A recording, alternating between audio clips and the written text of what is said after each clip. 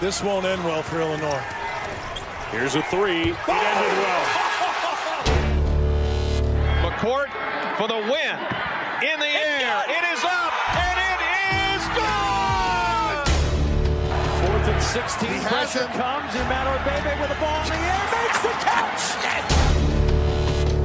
Prince does it. Illinois moving on to Minneapolis. Sumu trying to create space. Got the shot.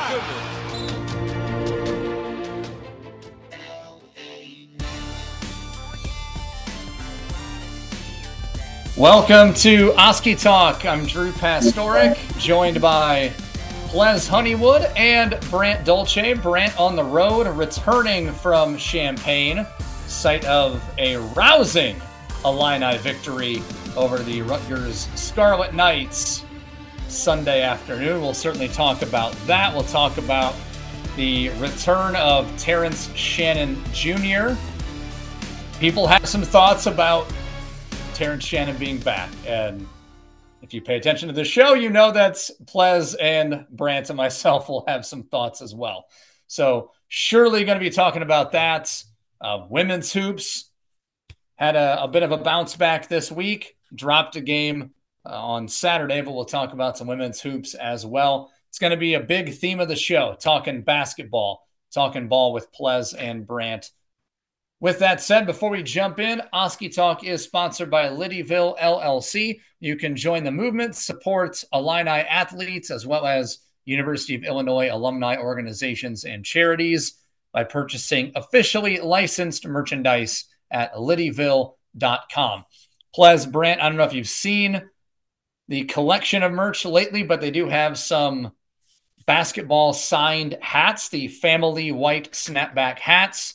They've got one signed by Marcus Damask, Dre Gibbs-Lawhorn, Luke Goody, and some others. So go to liddyville.com, check them out, and place an order today. Hey, I got a question for you, Drew. Does that Dre Gibbs-Lawhorn hat also have his mom's signature on it, by chance?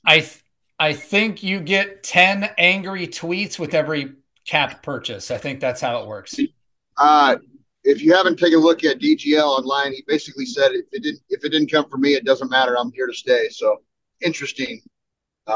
We might get into that a little bit, but yeah, there's been some discourse for sure recently with the DGL playing time or lack thereof, as you pointed out in your piece last week. DGL is DNP, and we almost saw another DNP today until the last 2.5 minutes of the Rutgers game. But yeah, I saw the same thing that people were saying, look, we know there's this other person in his life that says a lot of things, but Dre Gibbs-Lawhorn himself has not said it. Didn't we have that with Sky last year where it's like, he's taking a break. He's not gone. He's just not with us. And it's like, okay, sure. We know where this is headed. We know where it's going. I tell you what, though, Sky Clark had foresight. He picked a great coach and a great program. He's really doing well for himself. I think they doubled their win total from 3 last year. I think they have 6 now. So crushing it down there in Louisville. Yeah, it's like Omar Payne going to Jacksonville, where you can play in front of 309 people every single night. He wasn't even starting there, I don't think. No. And now he's at UCF, though. He was at UCF now, and they just had the nice little upset over Texas and the horns down and all that kerfuffle. Rodney Terry threw a little shit fit about that, and then literally they beat Baylor, and he did the same exact stuff that he was complaining about UCF doing. So that's nice. That's fun. Hey, I got news for Coach Terry. He's getting ready to go into the SEC in about 3 months. Good luck bitching about that in the SEC. We'll see how that plays. Yeah. Alabama fans literally poisoned another college's trees. So I don't think you complaining about a hand gesture is going to get much traction. They'll have a different hand gesture for you. They're going to say, you're number 1, coach. And that's probably how that's going to go. They do not care down there. It's not going to work out well for him. I would say he's got maybe one season in the SEC before he gets bounced out of there. But anyway, Before I jump into the hoops chatter, there is some Illini athletics news to talk about. We like to refer to it here on the show as the Illini of the week. So just want to give a quick shout out to Illini gymnastics. A tough loss to Nebraska over the weekend. Lost by 0.475 points. So a very competitive match against Nebraska. But Abby Mueller did win gold in floor exercise, a score of 9.95, career best total for her. Amelia Knight paced the Illini on bars with a total of 9.925. Ariel Ward scoring 9.85 in vault, and Mia Takakawa scoring a 9.90 on balance beam. So even though Illinois did not win that meet, a lot of very strong individual performances for the Illini. Moved to 5-2 on the season, and they will visit the Ohio State University on the 29th. Feel like I should just get canceled for saying that the way that I said it.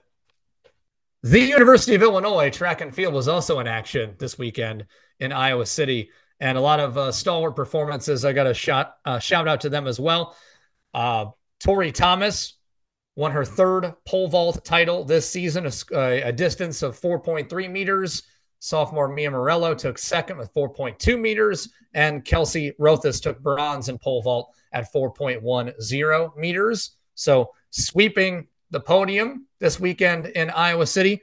As far as the distance competitions, senior Will Merrick finished second in the mile run, a time of 4 minutes, 6.27 seconds. You gave me maybe half a mile. I probably couldn't do that. Maybe a tenth of a mile. I couldn't do that. Not so good with the if they did the presidential physical fitness test now, I can't speak for you, Pleas or Brandt, but I would be I'd probably have to retake gym. I'd be held back.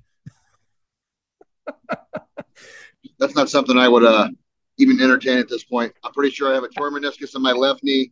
I'm pretty sure I needed my right knee completely replaced, and I got several issues with my back and neck. So I don't think I'm gonna. So what is that? It's like 50 push-ups, 50 sit-ups, mile run, shuttle run. And then you do then you do the thing where you like the box where you put your feet against the edge and you have to like stretch your hands out. That was part of it. That's right. Which sitting like stretch. Everyone just like sitting hamstring stretch or something. Then there was like a pull-up test, which I still can't do more than like 2. I would say if part of the presidential physical fitness testing now was how in shape your hair and beard was, you would win a gold medal in that for sure. Because you're crushing the beard and hair game right now. Well, I appreciate. I just wanted to tell you that. I don't mean this to say like I'm fast, but I feel like I'd have a better chance of getting like a 10-second 100-meter dash than I would a 4-minute mile. I couldn't do either one at all, but I feel like I'd have a better chance of like getting it out of the way quickly than having the endurance to run a 4-minute mile. What that's a good point on the speed test. Maybe do we need to get your wife in here and she can testify to how fast you are potentially? Because I don't want. I figure that would be pretty impressive. Some pretty impressive times. Don't even get the stopwatch out. Count backwards from 10. Love you too, honey. Oh, Brandt, we lost you. I think Brandt's driving through a tunnel right now. I think we lost connection with Brandt. That was teed up for me there. I'm sorry.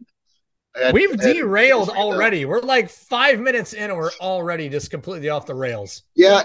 Plus needs to say something. This is going to end up being a 4-hour deal here.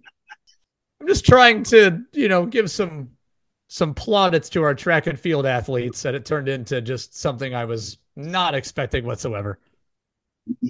Well, pole vault, speed testing. Kind of had all the different facets there to wrap all these jokes into one little nice package. I was telling that story because we also had some speedy contestants, some speedy competitors. Jessica McDowell won the 400-meter dash, 53.46 seconds.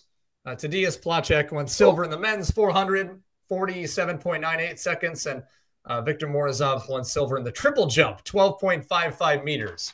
So Oh man, people that are running faster and jumping higher than I could ever fathom. That was the whole point. That's what I was getting at. So kudos to Illini track and field. With that said, now that we've gotten all that out of the way, let's talk some ball, gentlemen. It was a pretty fun weekend for Illini hoops. Even the women got kind of back on track a little bit. They had a rough start to Big Ten play. They had a 40-plus point win over Northwestern. Then they had a 38-point win over Rutgers. I think that was Wednesday evening. A shout out to our Will Charlton from the Champagne Room on the call there for Big Ten Plus the other night. Did a good job.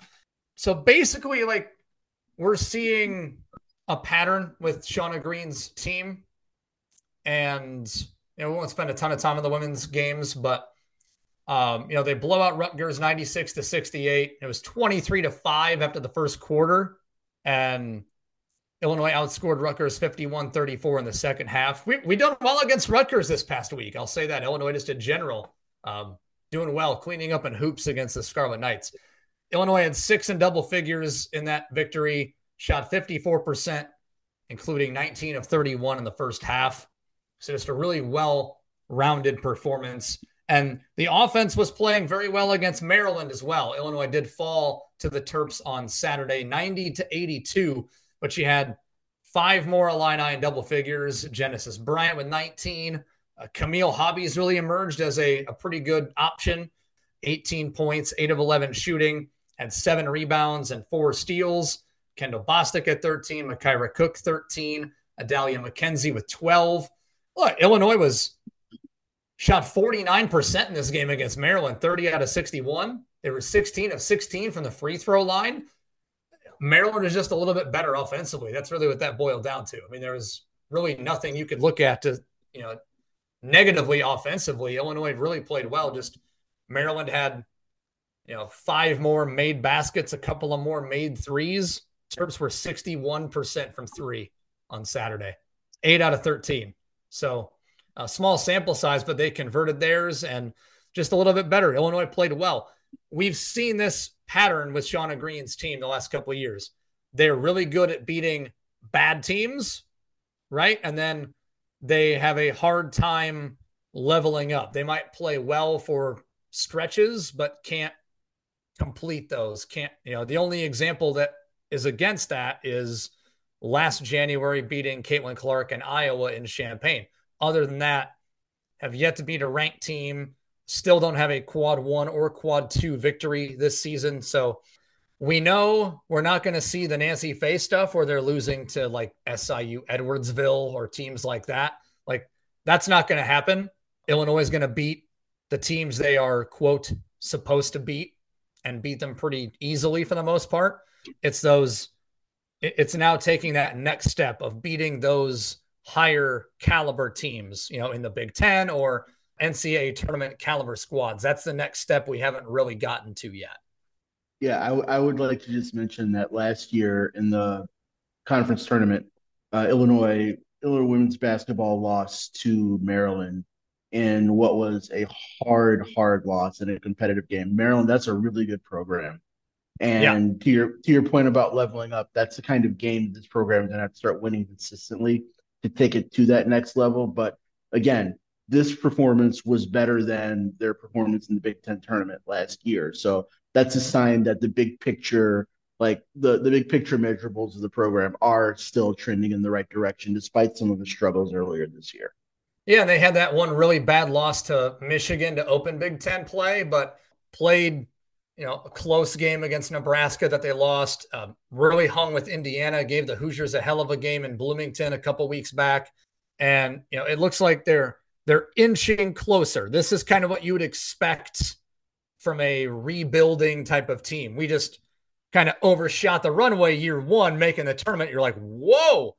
But, this is kind of what you do, right? It's like you win games first and then you get good later. And no one's going to be mad at Shauna Green.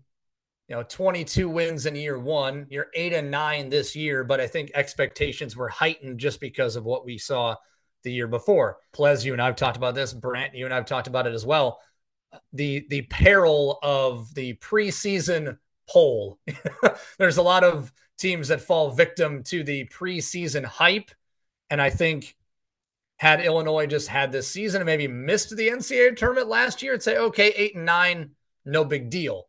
But ranked 23rd to open the year, that was probably a little generous considering who was all coming back. You thought maybe they were going to pick up where they left off. But again, I think there's a lot to like. They do a good job of spreading the offense around. It's not just like one or two players doing the work. But what have we said about Brad Underwood in March, right? It's like he's not going to have success in March until he has success in March, right? Illinois is not going to beat a good team until they do. And I think they're close. They're pretty close to that. Just need to get over that hump. They've certainly got the talent and I think the coaching to do it. The offense has been picking up of late. That's one thing they had struggled with at times this year because they were one of the more efficient teams in the nation last year in scoring, both just in general and from the three-point line. So they are getting better on those categories. And if the ball goes in the hoop, you're going to have a chance to beat anybody. So if they can just keep consistently scoring points, I think they're going to score one of these upsets here. They do have Ohio State next. Ohio State just beat Iowa on Sunday. Fans stormed the court and may or may not have injured Caitlin Clark, which is kind of a big deal. Maybe you've heard of Caitlin Clark. She's pretty good. She's like the face of college basketball right now. So yeah, maybe you shouldn't be storming the court when you're the 14th ranked team in the country and you beat like the 3rd ranked team in the country. Maybe it's not necessary, but I'm sure if Illinois beat Purdue, they would have done the same thing. So I can't really talk too much about that. Let's shift gears to the men's side as it was a very busy week and a successful week for men's basketball. Coming off the loss to Maryland and a frustrating defeat. Talked about that last week. Maryland being the turd in the punch bowl. For whatever reason, that's one of those teams Illinois just has a hard time with. Can't really explain it. That's a team that was terrible on the road, couldn't score very well on the road, and then they scored 70 points, 76 points, and won like their 3rd road game under Kevin Willard since he's been their head coach. It's like, what are we doing? But a nice bounce back, beating the Wolverines soundly, a 15-point win in Ann Arbor, a game that you absolutely had to win, especially coming off the Maryland loss. You really needed to win that game. I think from now on, we should just spell Juwan Howard's last name with 7 O's, as he's yet to defeat Brad Underwood. I'm not going to give him the weird, sexual dom nickname that other people in Illinois fandom like to say. I'm not going to do that. That's creepy. It's weird. You're welcome in advance for that. But Father Bradley is undefeated against Juwan Howard and the Michigan Wolverines. So that's always good. It's always a good sign. But remember, it's not a rivalry. Don't call it a rivalry. Well, I will tell you this. It's not a rivalry in either sport right now. When's the last time we beat Michigan in football? When's the last time Michigan beat Illinois in basketball? It's not a rivalry really of any kind. Well, it's kind of embarrassing at this point. I mean, I know this is an Illinois podcast and we'll talk about Illinois in a second, but if you just run down the list of things that Michigan basketball has either not accomplished or have decided to do, head coach Juwan Howard gets a heart surgery. Phil Martelli, who's a borderline Hall of Famer at St. Joe's, takes over. They look like they're going to be a top 15 team. They beat St. John's by 24 points, I believe, at the Garden. St. John's has been really good since then. Doug McDaniel looked like he was going to be rivaling for, best point guard in the Big Ten. Juwan Howard comes back. What are they now? Overall 9-11, 8-11. What I don't even know what their record is, but something like that. Yeah, and I forgot to mention this. Your point guard couldn't pass algebra, and he's suspended only for road games. So you have I've literally never heard of that. I didn't even know that was even an option. We also forgot when they played at the Palestra, Juwan Howard decided not to be the head coach for that game and let Phil Martelli coach. It's embarrassing. Not to mention that he tried to give a choke slam to the assistant coach from Wisconsin, and apparently he tried to KO the strength and conditioning coach recently. And then he's on Twitter talking about with his Fab Five friends, talking about how the real fans will stick around. I mean, yeah, the real fans are at the game on Thursday night. Woo! Yeah, you're getting drowned out by the opposing team's student section in a home game. Like, that's now my counterpoint to that.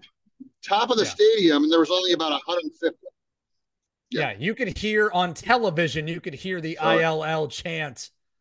Like, that's embarrassing. But in fairness, Michigan did win the Natty in football, so now their fans can stop pretending like they give a shit about basketball, because that's always been their thing. Correct. They always crept up like hobbits, halfway through the year.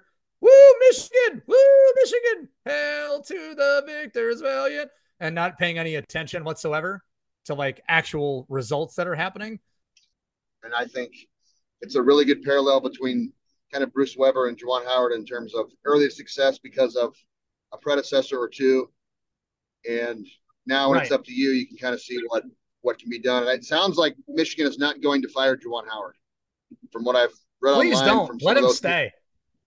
Lifetime contract. Hey, I'm here for it. I bet you we get an Illinois booster or two to pay for some of his salary. I bet you we could.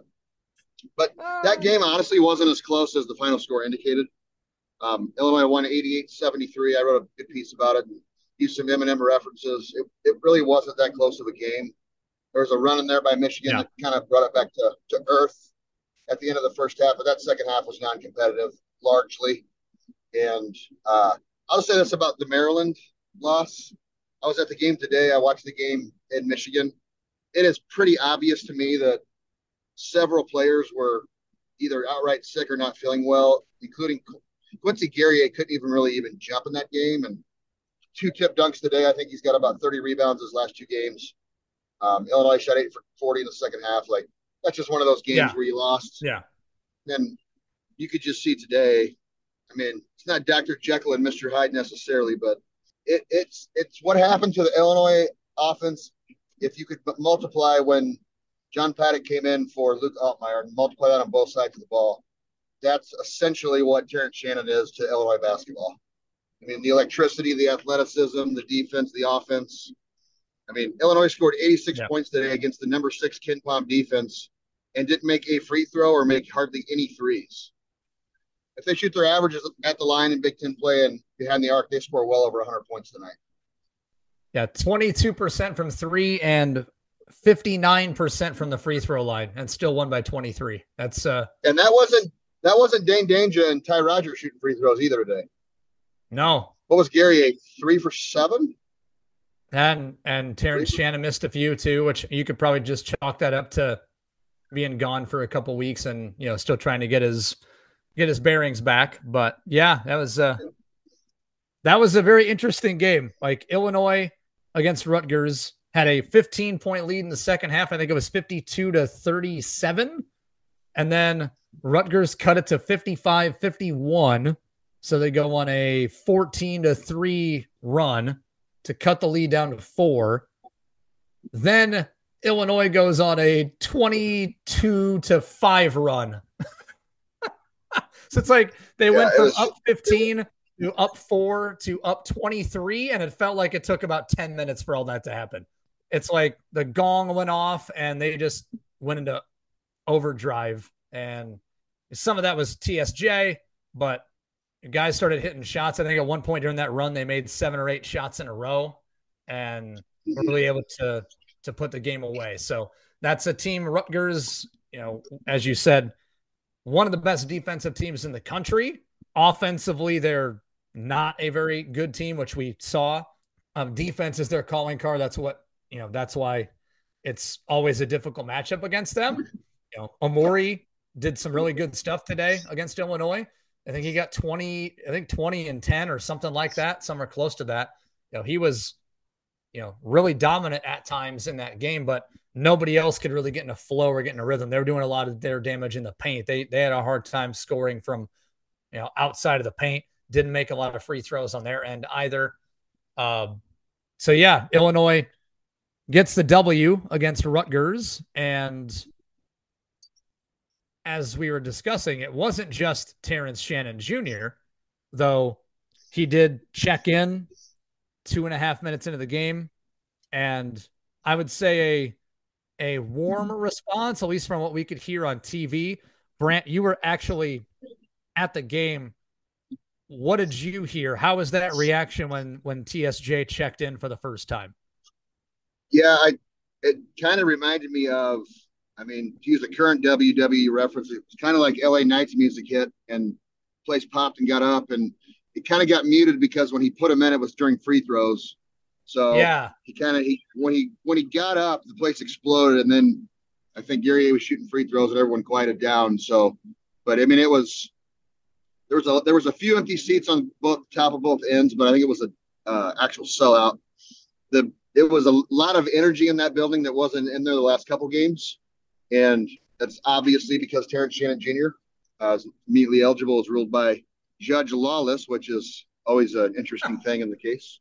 But he basically came in, and here's what I'll tell you, and I want to get Pleasant's thoughts on this because I love his perspective. The only thing I'll say is there was some concern on my end that Shannon was going to come in and try to hit a grand slam with no one on base, and that's not what he did at all. He worked the count, to use a baseball metaphor, passed up some shots, and that ball movement and people movement and cutting and shot fakes and dribble and kicks, that's as good as I've seen from an Illinois team in all the games I've been to. And they got a lot of high-quality shots, and it seemed like Shannon had never really left, to be honest, in terms of game flow. Plus, you were watching on TV? What was your kind of main takeaway from Shannon's return today? It was seamless. Like the way he fit back into the offensive and defensive schemes. It was just watching him like dish out assists early, like showing his teammates and showing the crowd and the fans, hey, I know what my role on this team generally is, but I want you to understand that I am here for you. I am a part of this team. I am not just the star of this team, but I am a piece of this team. So watching him on both ends of the floor give what we know Terrence Shannon can do. There were some, issues with his shot early, but he eventually settled in. He got a couple of those moments where he's downhill with momentum with the ball in his hands, and we know what that happens. Get out of his way or get put on a poster or put on your ass. That is what is going to happen. And he looked like himself, especially as the game went on. I always say basketball is the game of elements. And what the elements that Shannon brings on both ends of the floor they magnify what the Illini were capable of doing without him. They were still able to do most of the things that they did today, but they don't have a 6'6" guy who's an elite run jump athlete, an excellent shooter, a good decision maker, and a leader on the court. When that guy comes back in, it amplifies everything you do. And Harmon's game got easier, and Gary A's game got easier. He's such a huge component of what this team in its idealized form is capable of doing. So it was just a joy, like from a basketball fan perspective. Forget all the off the court stuff. Just watching him on the court is always a joy. He dunks like he's mad at the rim, and he drives downhill in this poetically beautiful way that I don't get to see very often in the college game. Yeah, I thought that was really cool to see the entry. I wasn't sure, was he going to play 15 minutes, 20 minutes, 25 minutes, whatever. I mean, it's like he didn't start, but he came in 2.5 minutes into the game, so he might as well have started. But yeah, like you said, you're like, what's he going to do? How is he going to integrate into the game plan? And then boom, run out, pass, dunk. Next possession, run out, pass, dunk. Like just phenomenal. It's like you couldn't have drawn it up any better unless he was the one dunking the basketball himself. So it's like, okay, he's feeding other players, getting other guys involved. That was kind of the one thing, and Robbie Hummel had said this before initially when Terrence Shannon got suspended, was like, yes, obviously Illinois is going to miss him. He impacts the game. But it wasn't like he was averaging, 7 or 8 assists a game. A lot of his stuff was, I've got the ball and I'm going to wreak havoc on the rim. I'm going to be aggressive downhill. And we certainly saw that again on Sunday, but it was nice to, as you use that word, Pleas, integrate. It was nice to see him just get other guys involved, reacclimate himself. It was somewhat seamless, though offensively it took him a little while to get something going. But that's, I wanted to ask Brandt for his perspective on that, because it did seem a little muted at first, because he stood up and you heard the crowd, like he took the warm-up jersey off, and you heard the crowd sort of get riled up. And then it was like kind of like mild applause. And I was like, how is this going to go? And then once he started doing those things, once he made those passes, those assists on those fast break dunks, it was like, okay, we're back. Like, this is what we expected to have happen. And again, it's a complicated thing. There's going to be some conflicting feelings there. I think Terrence Shannon, for what we have in front of us right now, should be playing. This decision, this injunction, is not related in any way to the charges that are against him. Let's, again, remind people of that. This has nothing to do with that element of things. This was strictly a response to the University of Illinois' decision to suspend Terrence Shannon Jr. and their seemingly lack of interest in bringing him back at all. So that's where this came from. It was not this judge proclaiming any innocence. It has nothing to do with the charges that still are in front of Terrence Shannon Jr. It was the university suspended Terrence Shannon indefinitely. Okay, cool. But there's been no progress in this case. Like, we're just kind of sitting here waiting for things to happen. So in the meantime, let him play. And that's what the TRO was about. That's what this injunctive relief was about.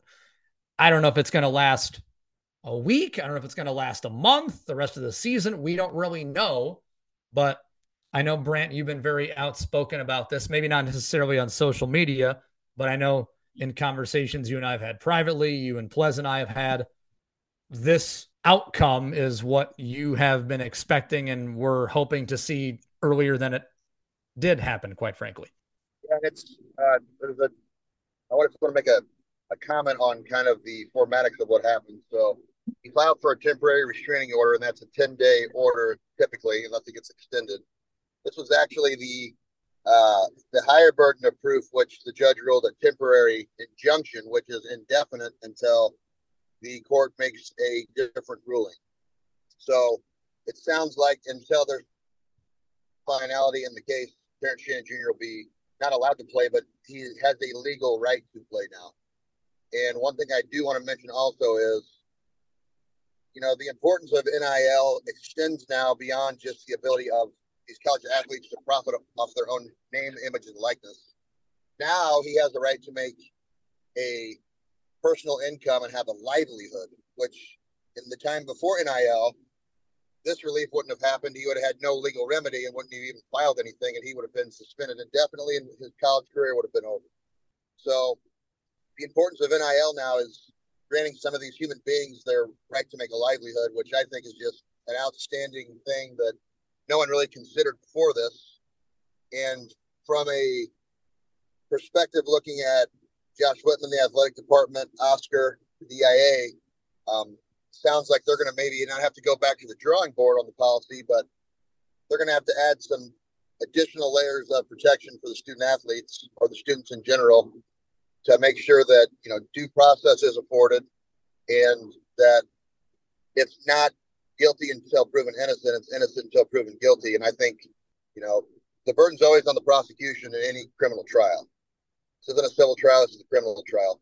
So I think the judge's ruling was what it was, and I'm not a lawyer, nor am I really maybe have any eligibility to speak on the legality of this, but I think reading the document of, I think, 30-something pages, seemed like it was well thought out. Was not a rush to judgment in any way, shape, or form, and I think given the fact that the university did not reply in any way, shape, or form in terms of filing for their own injunction or an appeal. They just let the judgment stand on its own merit and reinstated Shannon immediately.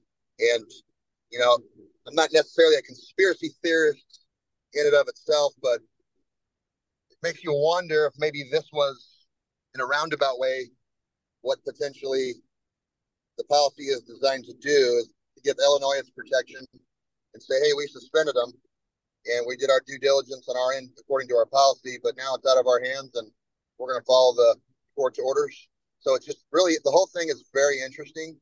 And this Terrence Shannon Jr. case with Illinois right now, and that ruling, that's going to set a new legal precedent moving forward for not just Terrence Shannon, but any other athlete.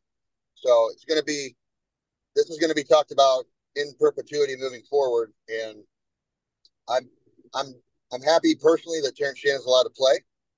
I'm happy that the burden has been placed back on the prosecution. We don't even have a preliminary hearing yet.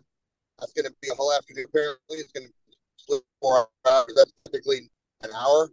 So the preliminary hearing, I think, is February 23rd. It's going to be very interesting to see if any additional evidence the prosecution has, the DA from Lawrence, Kansas has, and potentially what additional cases the defense team is going to make for Terrence Shannon Jr. So that sounds like it's put to bed for now in terms of basketball and on the court. Let's just take it. Just one other thing I want to say. Let's just pretend Terrence Shannon is not an All-American. What if Terrence Shannon Jr. is the 8th guy on the bench? He still has a reputation. He's still a grown man, human being, and he deserves to have his reputation intact until it deserves not to be intact anymore. So I think a lot of things happened, quite frankly, to Illinois' benefit from a procedural outcome and also on the court. But I'm just couldn't be happier with the outcome of the injunction being granted and also the result of today's game. So just great day to be an Illinois fan, cover Illinois, and this changes the dynamic moving forward. I don't know what you guys think, but I think if you're Purdue or Wisconsin or any other team that's planning on winning the Big Ten, you get the highlights of these games and you're like, son of a bitch, they put 86 on Rutgers and didn't make a free throw, didn't make a three. And the last thing I'll say is Shannon being on the court allows a guy like Justin Harmon to get 18 points and get to the rack because it's just the lane's not crowded anymore. It's just a completely different atmosphere at the game. The game's played completely differently. And I think moving forward, Illinois has announced now that not only is Terrence Shannon back, but we have plans to give whoever wants to give us competition for that regular season Big Ten championship. So sorry for the long-winded answer, but I had a lot to cover there, and just want to see what you guys think about all this. Thank you, Brandt. Appreciate that, and apologize for any technical difficulties. Brandt is in transit driving back from Champaign, so if there's any garbled audio, it's just, chalk it up to cell service traveling. Are you on a 57, or how are you getting back to Belleville? We're on 70 right now. We're going to get off on Route 4 and go through Lebanon and go back to the homestead here, and I'm going to write a Pulitzer Prize winning column on this game and the situation, hopefully here. That should be posted in the morning around 8 o'clock by our should win several awards, our editor, Stephen Cohn. So looking forward to that and seeing what kind of interest that generates. And I used some M&M references in the last piece. I think I might use a couple more of those in the next piece. So I'm a little M&M kick. So there you go. Yeah, absolutely. But I think the gist of what you're saying is true, though. Like, and I said conflicted earlier. I understand both sides, and I've said this before. Like, being a fence sitter isn't the very sports media hot takey thing, but like, we know why Illinois made the decision that they made, and the university made its decision because of their profile, and they're trying to protect themselves in a way. And Terrence Shannon Jr. and his legal team are reaching out saying, hey, wait a minute. What about his profile, his future, all of that. But I understand from a PR perspective, Illinois might want to distance themselves from it. Like, hey, this is pretty serious. Like, this could get pretty icky. But so I get the fans that are kind of, I don't know if disappointed is the word, but I understand fans that are uneasy about Terrence Shannon playing. But I also understand the fans that are elated and ecstatic that he's playing, at least for the time being. Pleas, don't you think?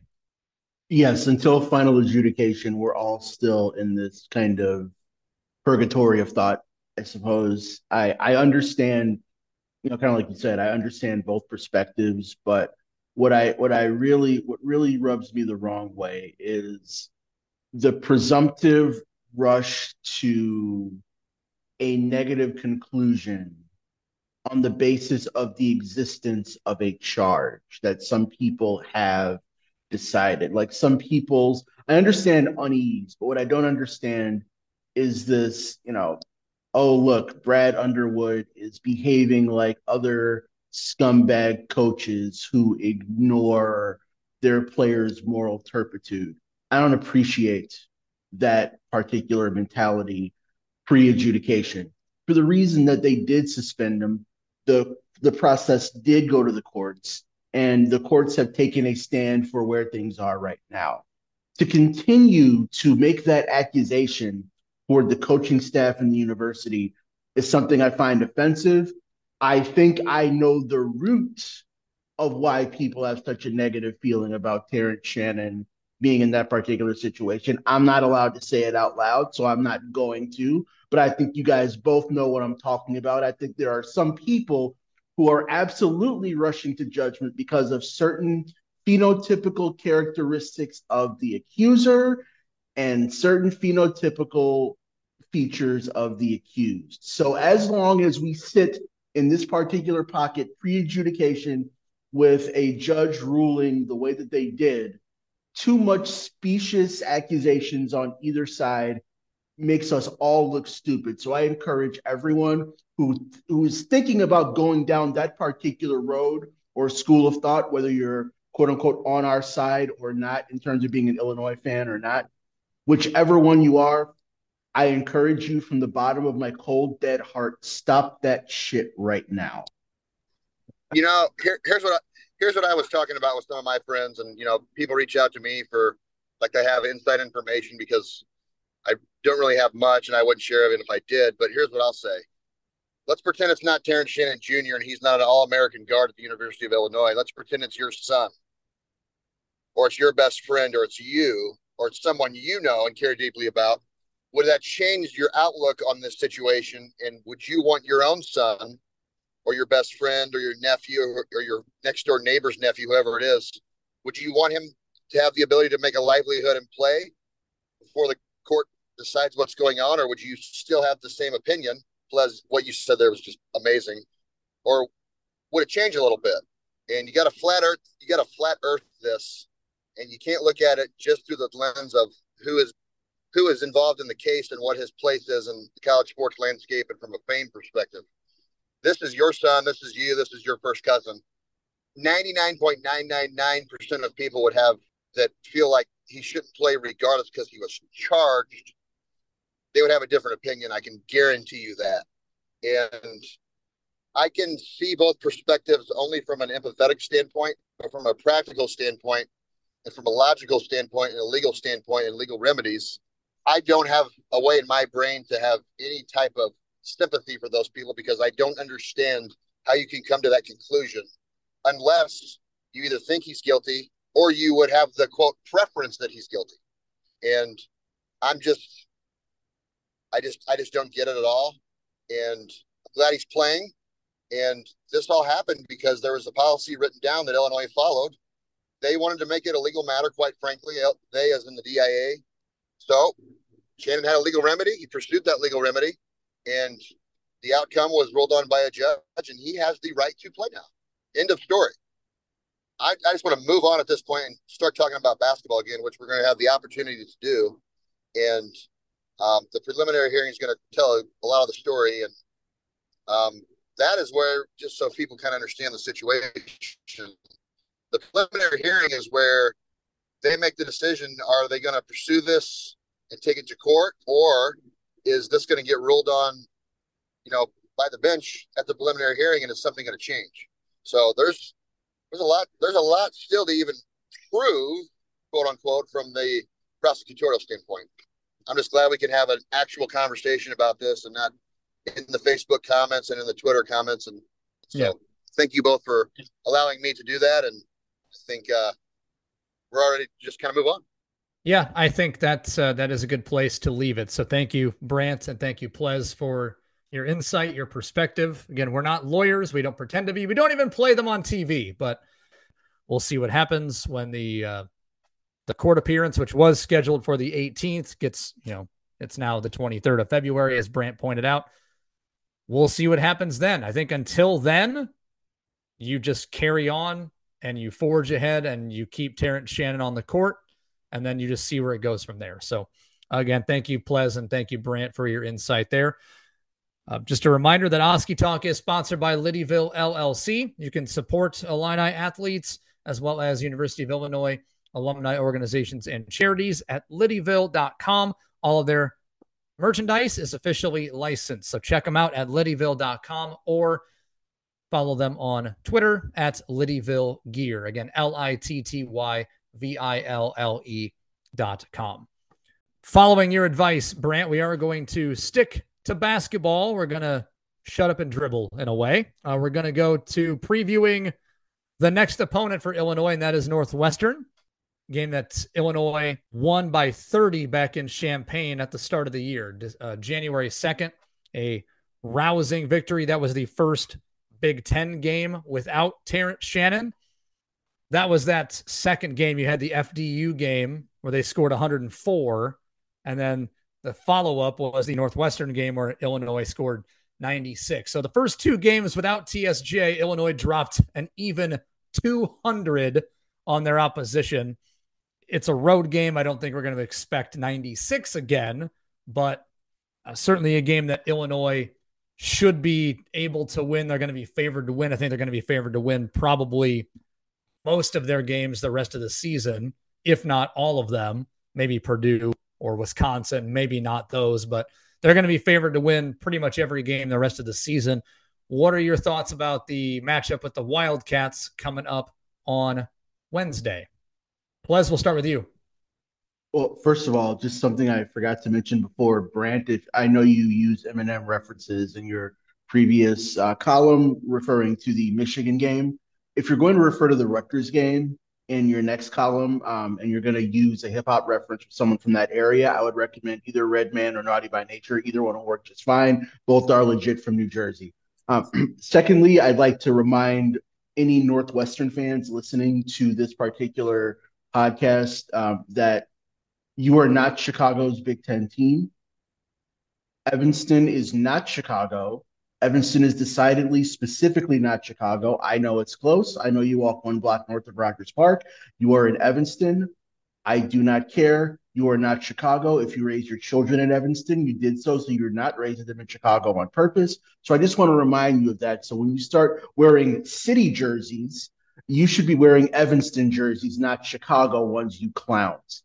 Thirdly, as far as the on-the-court matter of the game, obviously Northwestern as a program has gotten better the last couple of years. When Chris Collins looked like he was dead man walking, he somehow resurrected the thing. They brought some talented guys, some really productive players back this season, and they still got backhanded by 30 points in Champaign earlier in the season.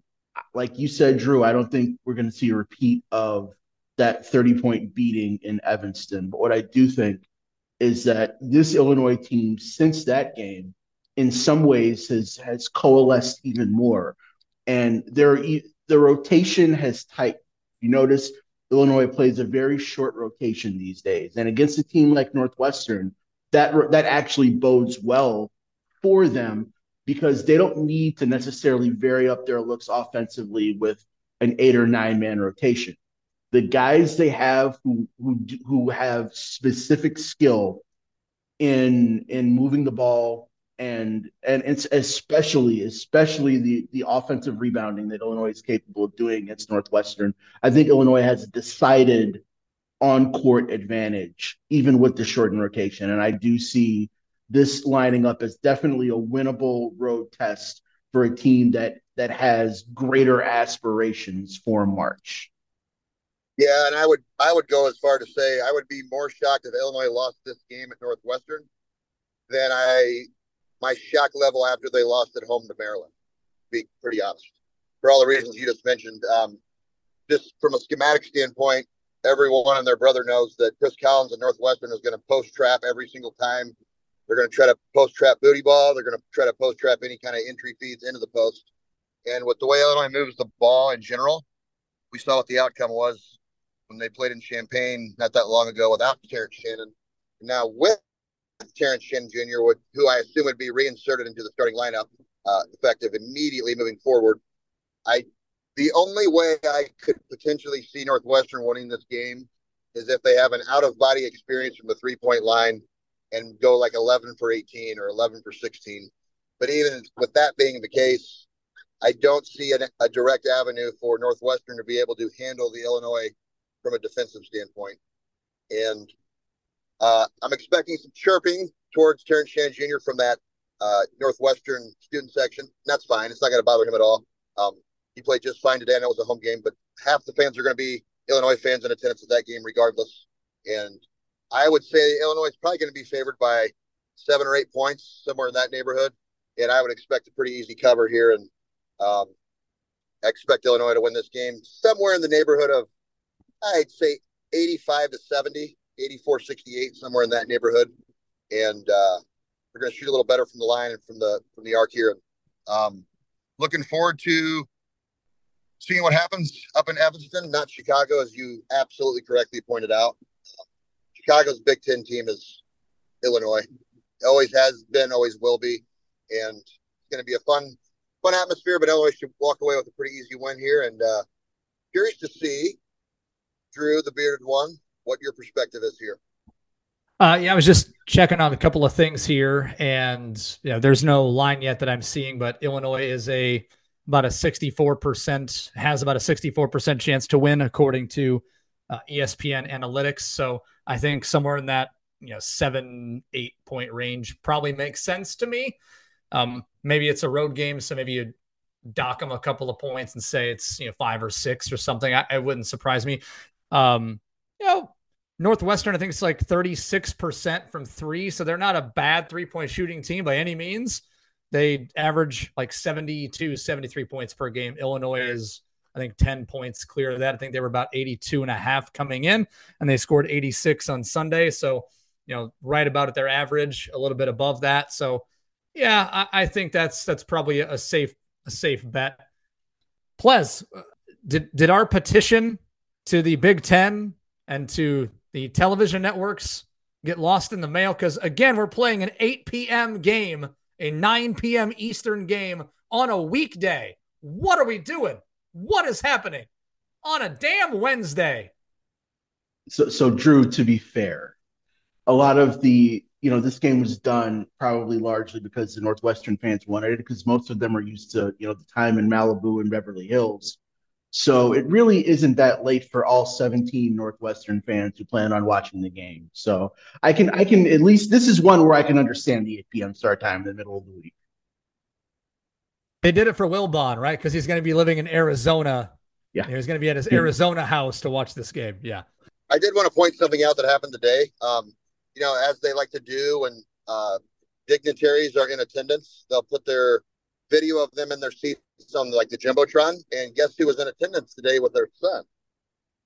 Illinois legend Kendall Gill. They showed him on the Jumbotron, and everyone started clapping. Nice. And he pointed to his son, and his son kind of did the half stand up. And I will tell you, the crowd got pretty jacked up. I was like, that's interesting timing. Kendall bringing his son to see a game right before they play Northwestern. So obviously a legacy recruit that Illinois has to be able to pull and sign. And also, guys, tomorrow's January 22nd, is it not? There is a prep point guard that's going to be announcing his college destination tomorrow. And if you like crystal balls and you're into all that, it looks like Illinois is going to get a pretty nice start to their week on Monday when Jeremy Fears, not Jeremiah Fears, Jeremy Fears, sounds like he's going to announce his intent to play for Brett Underwood and flip it, University of Illinois. So you got to put that thing down, flip it, and reverse it. Jeremiah Fears? Jeremiah is the class of 2025 commit who may or may not be issuing a verbal pledge to the Illini on Monday afternoon. Dude, what kind of parents name their two boys the same name? Joseph and Joey? I mean, who does that? It's just a weird thing. George Foreman? Yeah, George Foreman does. He names them all George. You're right. So is Phoenix Gill, he's a high school junior right now, right? Phoenix Gill is a junior at the prestigious St. Ignatius College Preparatory in Chicago, Illinois. And Phoenix Gill the other night led St. Ignatius with 20 points to an upset victory over number 12 Rich High School. So yes, he is a junior. That is correct. Yeah, we gotta get him wrapped up, man. That's just one you can't lose, especially to Evanston's Big Ten team. That just can't happen. I mean, we got to get him in there. And honestly, like Kendall Gill he had good seats, real good seats, wearing his Letterman jacket. If he didn't watch that game and think, "Holy mother, this feels like when I was playing," I mean, that's kind of what it was. I think we had 8 or 9 dunks, if I recall. Couple from Coleman Hawkins, couple of just outstanding tip dunks by the newly mentioned father Quincy Guerrier, who just played great again. Yeah. And then Shannon had that just tremendous, like just tore the rim off the backboard in that last one before he exited. Yeah, that was. Ty Rogers had a dunk. Ty Rogers had a dunk. Yes. It's almost like someone's been talking about that at the champagne room about, hey, let that guy know that he is allowed to use the backboard and or dunk. Yeah. By rule, you can use the backboard. And by rule, you're allowed to dunk. So like it was just a great game to watch. This is kind of honestly the team that we've been begging for. We haven't had a team with this kind of athleticism and this type of ability from a multitude of players at this high skill level, especially offensively. I mean, I just don't know how it's any team since the Flying Illini. I mean, the 05 team was exceptional, but they were more, on the ground skill. They were more like the Army, where the Flying Illini was more like the Air Force. And I think we have this. We have the great team to watch. They share the ball. And, I mean, something of note that I don't think we talk about enough is how much Underwood has calmed down since he has some players that can actually play. Yeah, I would agree with that, Brandt. I think, to your point, I was in the house in Knoxville when they played Tennessee, and Brad was not demure. He was not calm, cool, and collected in that game. He was very upset. He's not like a mere image of Fran McCaffrey anymore. Yes, he doesn't just fly off the handle 3 minutes into the game like he used to, but he saves it. I think he saves it for the proper moment. And we didn't have a lot of moments to really get the red ass about on Sunday, or red face, whatever you want to call it. I think we'll probably see that if there's another tight rematch against Purdue or Wisconsin, or if Michigan State comes calling again or something. I think you'll probably see that demeanor from Brad Underwood. But Brandt, like you said, I think the Flying Illini is the most closest comp to this team. Like you said, that 04-05 squad was great. They were brilliant. They had great basketball IQ. They could score from everywhere, but they weren't Lob City. The Flying Illini predated that Lob City by a long way. That, like you said, there's 4 or 5 guys on the floor at the same time, all around the same size. Yeah, you got Coleman Hawkins, who's 6'10", but you got Shannon, Guerrier, Damask, Goody, Rogers. All those guys are like between 6'5" and like 6'8". You want to throw Harmon in there at 6'4", sure. But you got a bunch of guys that are around the same size, similar to that Flying Illini group. And they share the ball well. They get everybody involved. And, of course, they can just absolutely hammer it when they get a chance. Very exciting to watch. Yeah, and like that.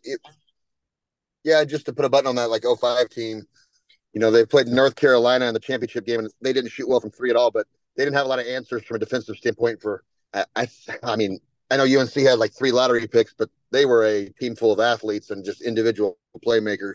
And that's probably what did Illinois in that championship game, along with not being able to make a shot. But, if you go back a couple of rounds when they played Arizona similarly constructed, and if we don't have the best comeback in the history of a regional final at Allstate Arena, and they don't even make the Final Four, that team's at this point largely an afterthought in the grand scheme of things for Illinois. So just an interesting point to make. No, I second that, Pleas. What about you? Yeah, I mean, I think the Flannel Illini comparison in terms of complete switchability and athletic ability in different ways, different looks you could produce offensively is the best Illini comp for this particular squad. If you want a recent other Big Ten program, this team kind of reminds me of. Remember the John Beeline era Michigan teams where they had all those guys who were like, again, between 6'4" and 6'9", who just were interchangeable. Trey Burke and Tim Hardaway and those guys. Those teams were constructed so well, and Old Man Beeline really drilled them on the fundamentals, so they executed well come game time. Now, Old Man Beeline did eventually wind up saying some stuff that he shouldn't have said, that got himself excommunicated from the coaching ranks. But as a college coach at the University of Michigan, I think his time period was underrated. And I think that Underwood kind of looks at across between that and the toughness of those Tom Izzo Michigan State teams that always find a way to make tournament runs. And that's his inspiration for building these get old, stay old, veteran, versatile teams that might not have the most freak athletes, but man, if you have guys like Coleman Hawkins with that kind of basketball IQ and versatility, and if Luke Goody is like your fifth or sixth best offensive threat in any given day, you know that you're a contender. So shout out to Coach Underwood for looking at the team that he built last year that looked like on paper a great team versus this team that looks excellent on the court. And I'm glad that now that we've got that kind of a program arc going in Champaign, and I think that as all the players who run out of eligibility at the end of this season leave, I think we can see what kind of players will be targeted in the prep world and in the portal. Yeah, the portal for sure. I think obviously you're going to get attention because you're a Big Ten program. That's always going to draw eyeballs to you. Whether it's players that Brad Underwood's recruited before, like a Quincy Guerrier, or some guy that you just recently exploded on the radar. I think we were joking the other day that like Mac Etienne is at DePaul now. Like, remember when Mac Etienne was like this stud recruit and Illinois was like on the verge of getting him, and then he goes to UCLA, and it's like, man, like, it just, that's not, we could do a whole 4-hour podcast on that of like the guys that Illinois quote unquote missed that wound up not really panning out very well. You have like Drew Timme, who was an All-American and like one of the greatest players of this era. But other than him, like everyone else, it kind of worked out fine. It's like, man, Drew Timme would have been a great pickup for Illinois. But it's like, you're taking Drew Timme, you wouldn't have Kofi Coburn. So like, how does that, you're playing like the butterfly effect game when you do that. So I think in the portal, that's what you got to look at. You got to use this as a template as best as you can. You're not going to get this exact productivity, but I think last year was instructive as far as what we want to try to avoid. And then this season is a great example of, we just need guys that play well together. We need that coherent, cohesive group. We need the best combination of players, not just the best players. Yeah, I think that's the ultimate point is, it's not baseball where it's 9 people doing individual things on a field. It's more like football where, you could have, the Eagles tried to do this way back in the day and they had the quote super team and they didn't do anything. They had a bunch of really great players, but a super team in basketball is not what a super team is in some other sports. And the pieces have to fit together. You're putting together a puzzle and trying to fit together an 8 or 9 piece puzzle. You're not trying to fit together a team of just highly ranked recruits and all-stars. And if I'm at a Valley school or I'm at a high mid-major, even a major school, and a coaching change happens, or maybe I'm not a great fit like I thought I was going to be because the scheme changed.